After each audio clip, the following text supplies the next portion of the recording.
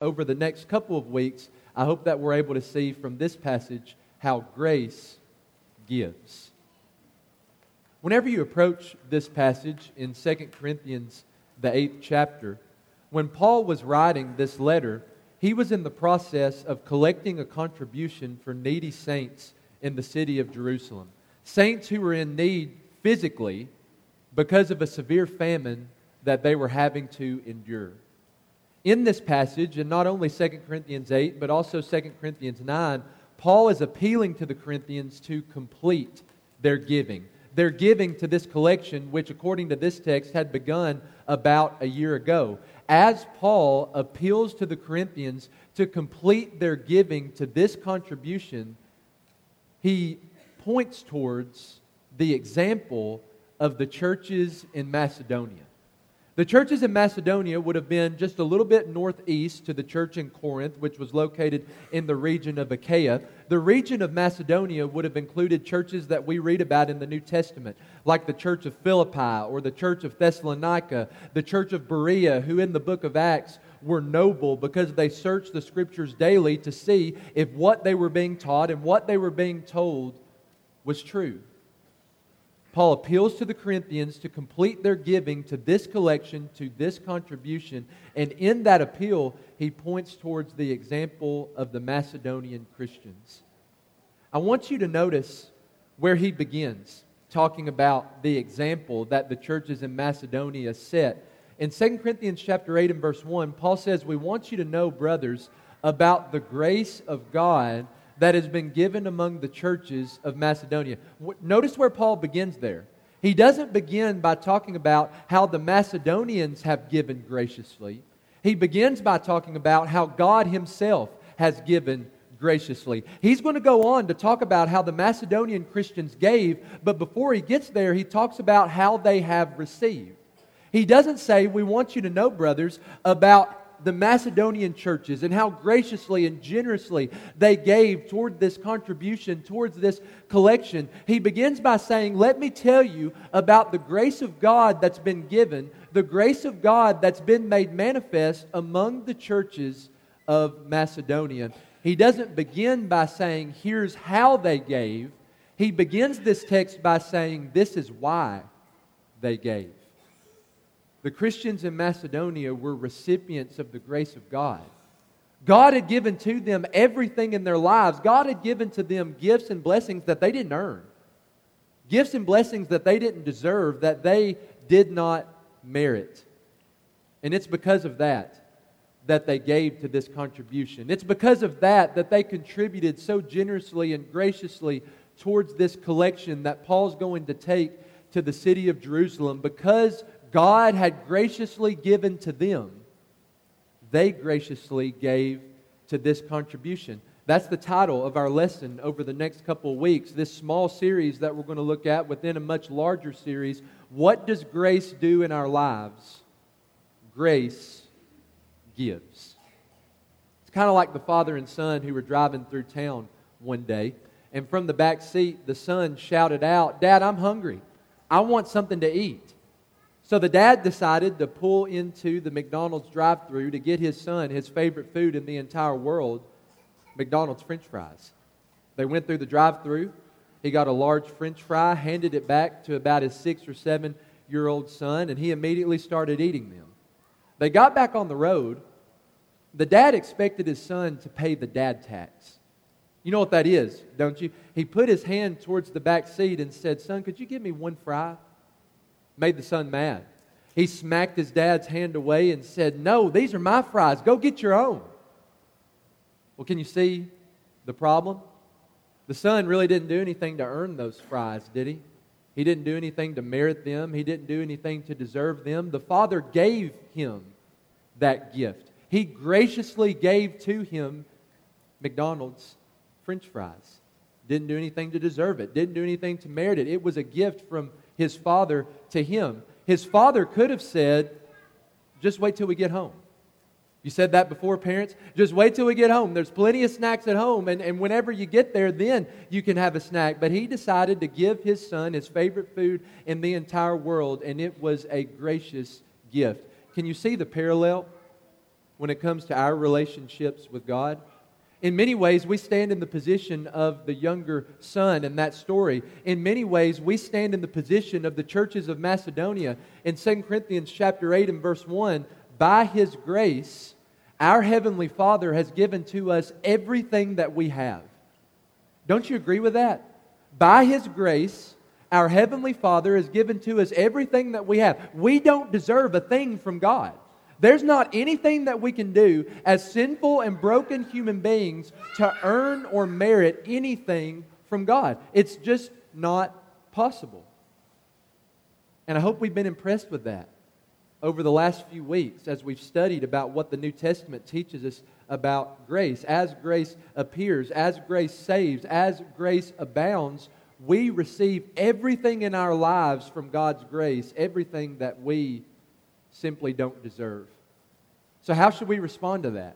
When you look in 2 Corinthians, the 8th chapter, what does grace do? By His grace, our Heavenly Father has given to us everything that we have. So we should respond to that with this next statement: because God has graciously given to us, we should be willing to graciously give to others. Whether we're talking about time, talents, money, possessions, resources, God in His grace has given to us everything that we have. I hope that we see in 2 Corinthians, the 8th chapter, because God has graciously given to us, we should be willing to graciously give to other people. So let's talk about that in this text. 2 Corinthians chapter 8, verses 1 through 9. Let's see what this passage has to say about how grace gives. Number one, looking at chapter 8 and verse number 2, Paul tells us that grace gives joyfully despite affliction. Remember, we said that Paul is appealing to the churches in Corinth to complete their giving to this collection or contribution.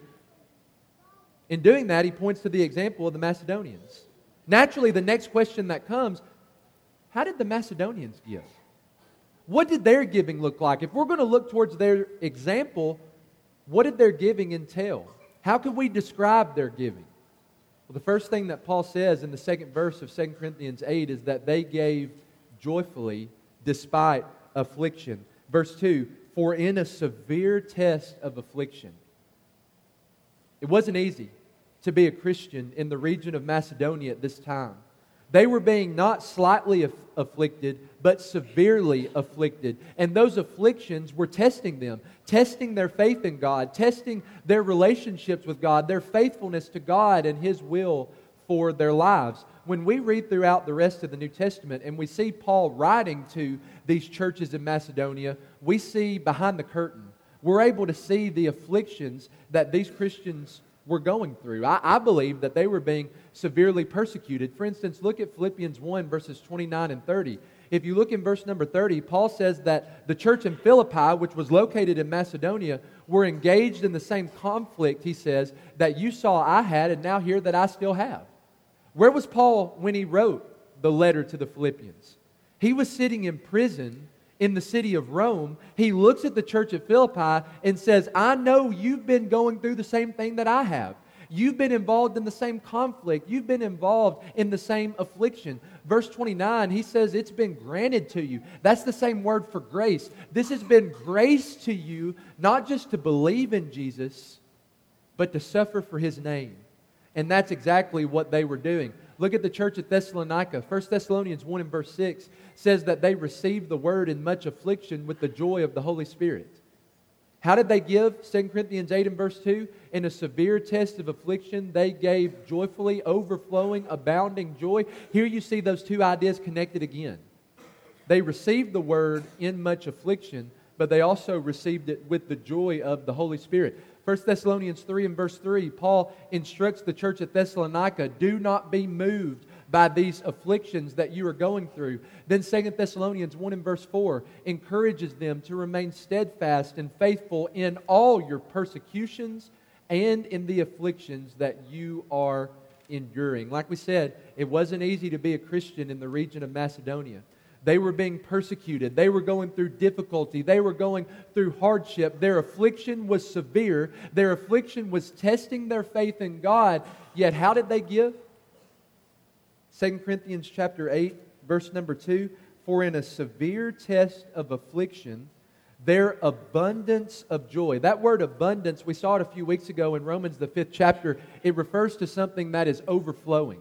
It's like if you were to take a cup and fill it up with water to the point that it was overflowing. He says, in a severe test of affliction, their abundance or overflowing joy, continue reading, overflowed in a wealth of generosity on their part. Even though they were being afflicted and going through great difficulty, Paul says that they gave joyfully. It was a blessing for them to reach out and to bless their brothers and sisters in the city of Jerusalem. They were joyful to receive God's grace in their lives. And because of that, they were joyful to reach out and to graciously give to these Christians who were suffering so intensely. What does grace do? Grace gives joyfully despite affliction. Each one of us in this room have different afflictions that we have to deal with. Different afflictions that we have to endure and go through on a daily basis. And sometimes the temptation might be to use those afflictions as excuses not to give. Well, I'm just really going through a lot right now. I have a lot on my plate, and because of that, I just can't be involved in church like I would want to be. Finances are already really stretched. We struggle to meet our bills. We struggle to make ends meet every single month. I just don't know if I can give back to the Lord. I don't know if I can give to this person who's in need. There's just so much going on in my life that I can't give anything to anybody. Now, don't hear what I'm not saying. I'm not saying that we don't need to know and abide within our limits. I'm not saying that rest is not important. I'm not saying that we don't need to that we need to ignore our physical and emotional needs or our family's physical and emotional needs to constantly invest in other people. I'm not saying that life is always easy, because you know that it's not. I'm not denying that sometimes we're afflicted and sometimes those afflictions are severe and they test our faith in God. Paul doesn't deny that. But what I am saying is this: the afflictions in our lives should never be used as excuses to not give graciously as God has given to us. Just because you're going through something difficult, just because you're struggling in some kind of way in life, doesn't mean that you cannot give. We find joy in the grace that God has given to us. I hope that we do.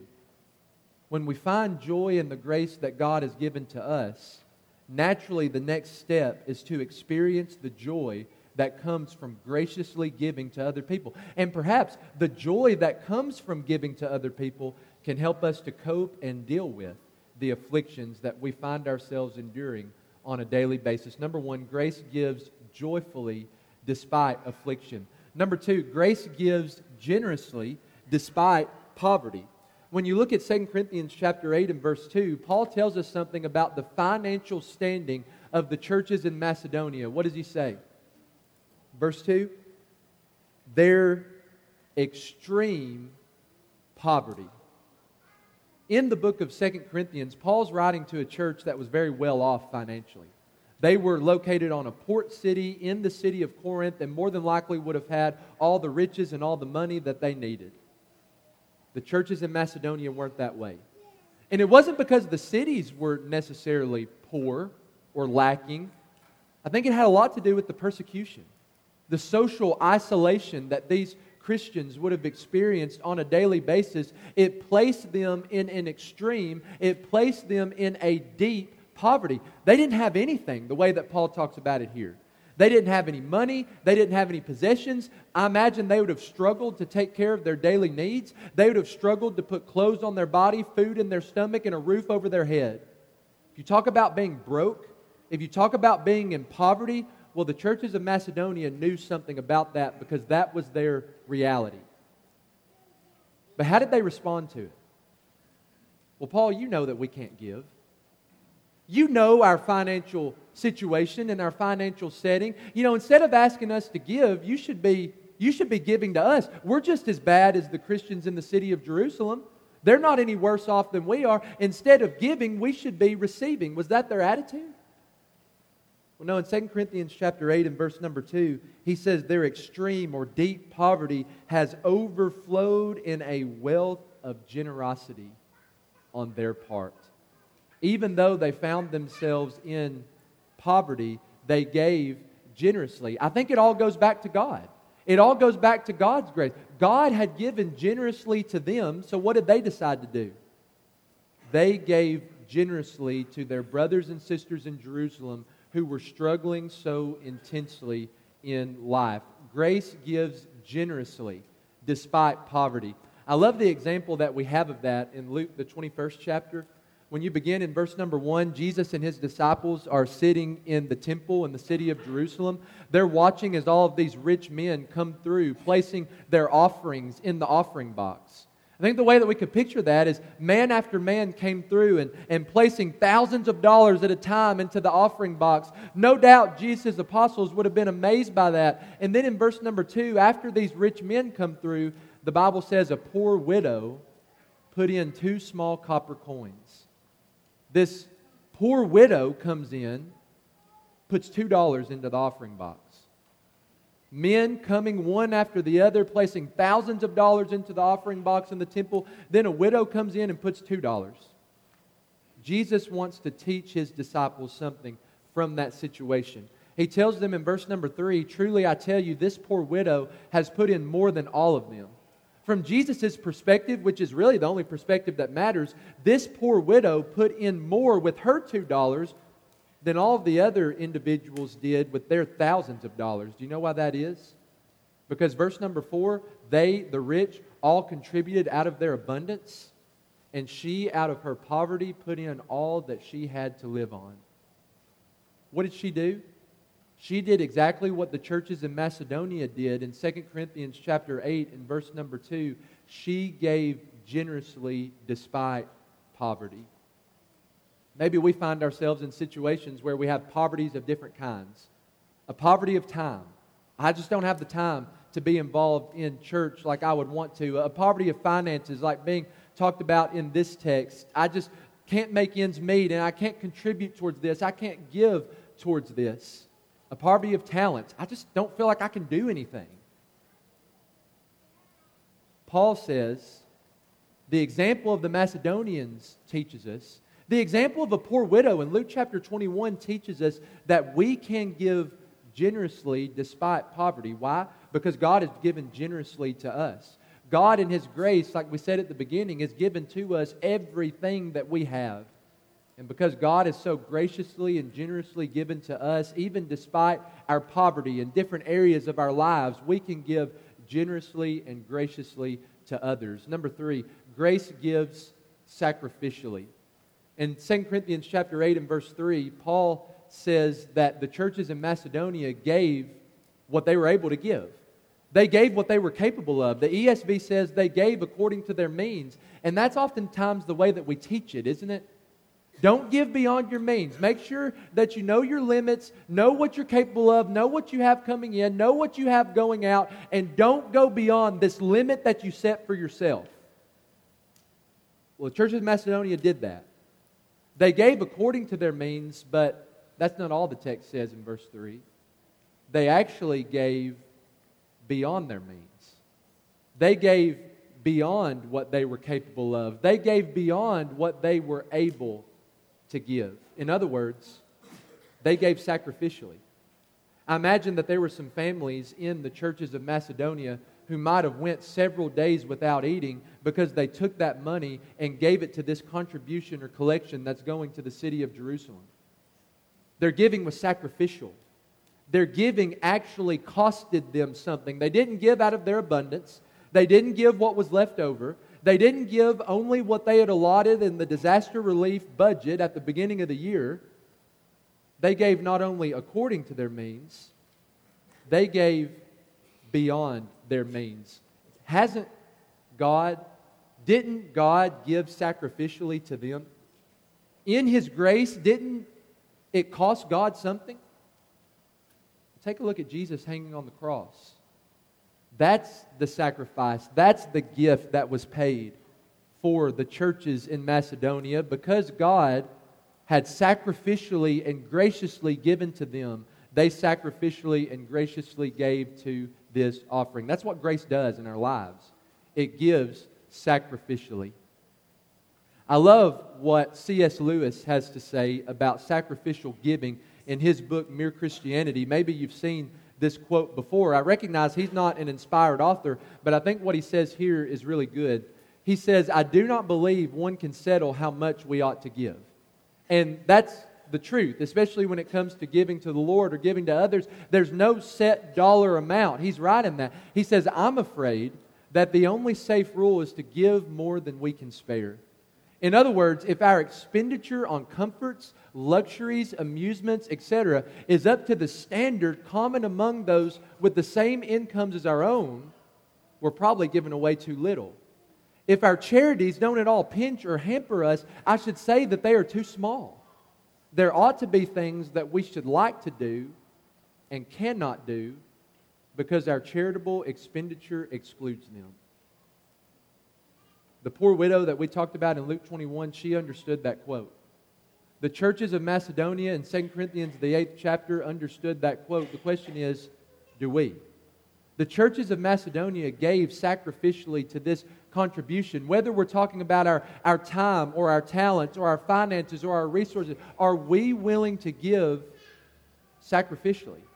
Are we willing to give in such a way that it actually costs us something? Not just out of what's left over, not just out of what's budgeted, but are we actually willing to give in such a way that there's some things we'd like to do, but we can't do them because our charitable expenditure excludes them. God has given sacrificially to us through our Lord Jesus Christ. We should be willing to sacrificially give to others. And then, number 4, the Bible teaches us in verse 3 and also verse 8 that grace gives voluntarily. Doesn't that remind you of a football team that played yesterday? That word voluntarily, couldn't help but put that up there. I'm not going to say it. I said it was the team that wouldn't be named. I'm not going to name it. But just think about it. Grace gives voluntarily.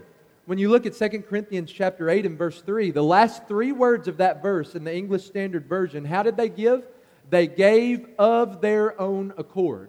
In other words, this isn't something that they were forced to do. Paul was not commanding them to do this. We'll talk about this next week. If you skip down to verse number 5, Paul says, I didn't even expect them to give. More than likely because of the poverty that they found themselves in. They gave voluntarily. It wasn't about what they had to do. It was about what they wanted to do. It wasn't about an obligation. It was about a desire. So that's the example of the churches in Macedonia. They gave voluntarily, they gave of their own accord, but then skip down a little bit later in the text to verse number 8. Paul turns to the Corinthian church. He says, I say this not as a command. Hey, look at this example of the Christians in Macedonia. I'm not telling you this to command you to be like them. He says this isn't a command, but as he continues, what he says is really powerful. But to prove by the earnestness of others that your love also is genuine. I'm not commanding you to do this, Paul says. But what I am saying is look at the earnestness of these Christians in Macedonia. And when you look at their earnestness, be challenged to show that your love is genuine. Be challenged to show how much you love people by what you're willing to give. Like we said, not a command, but an opportunity to show love to people. Not an obligation, but a desire. It's not what you have to do, but it's what we should want to do. Grace gives voluntarily. God's grace has been given voluntarily. We've said time after time in this study that God didn't have to give us a thing. God doesn't owe us anything. We can't merit or earn anything from Him.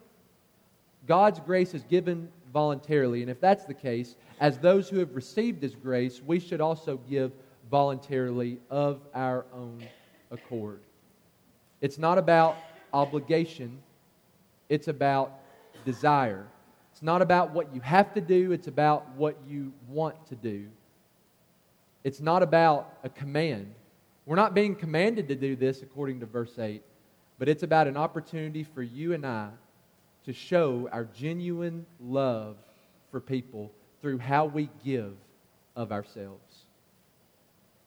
To me, this is a powerful, challenging beautiful idea in 2 Corinthians, the 8th chapter. Grace gives. Thankful for the 4 ideas that we're able to look at this morning. Look forward to looking at 4 ideas whenever we come together next week. To realize, by God's grace, our Heavenly Father has given to us everything that we have. And it's because of that. It's because of how God has graciously given to us that we reach out and give graciously to other people. Grace gives joyfully, despite affliction. Generously, despite poverty. It gives sacrificially. It costs us something. It gives in a voluntary way. If we can help you with any of those ideas this morning, we would love to do that. Or if you would like access into God's amazing grace, we'd love to help you with that as well. As together we stand and Seth leads us in our invitation song.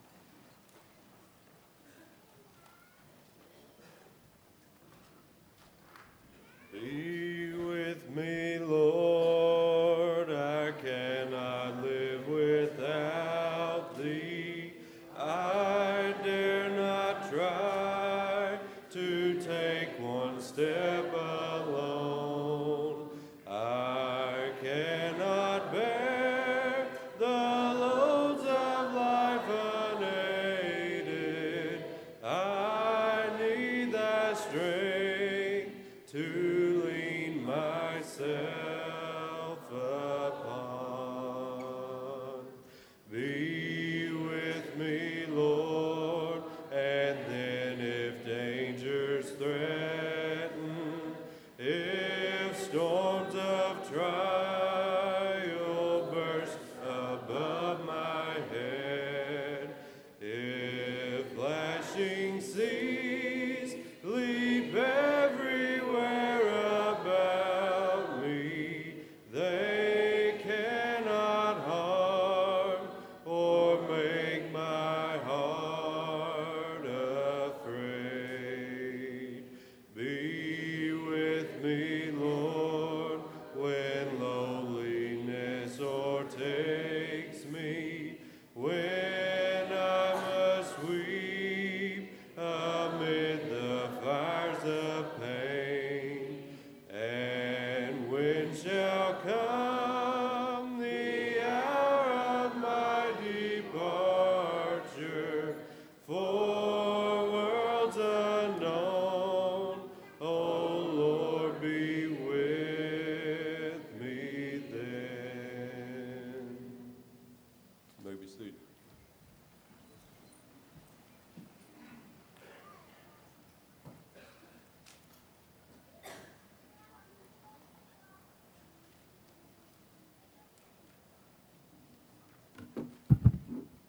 I'd like to welcome each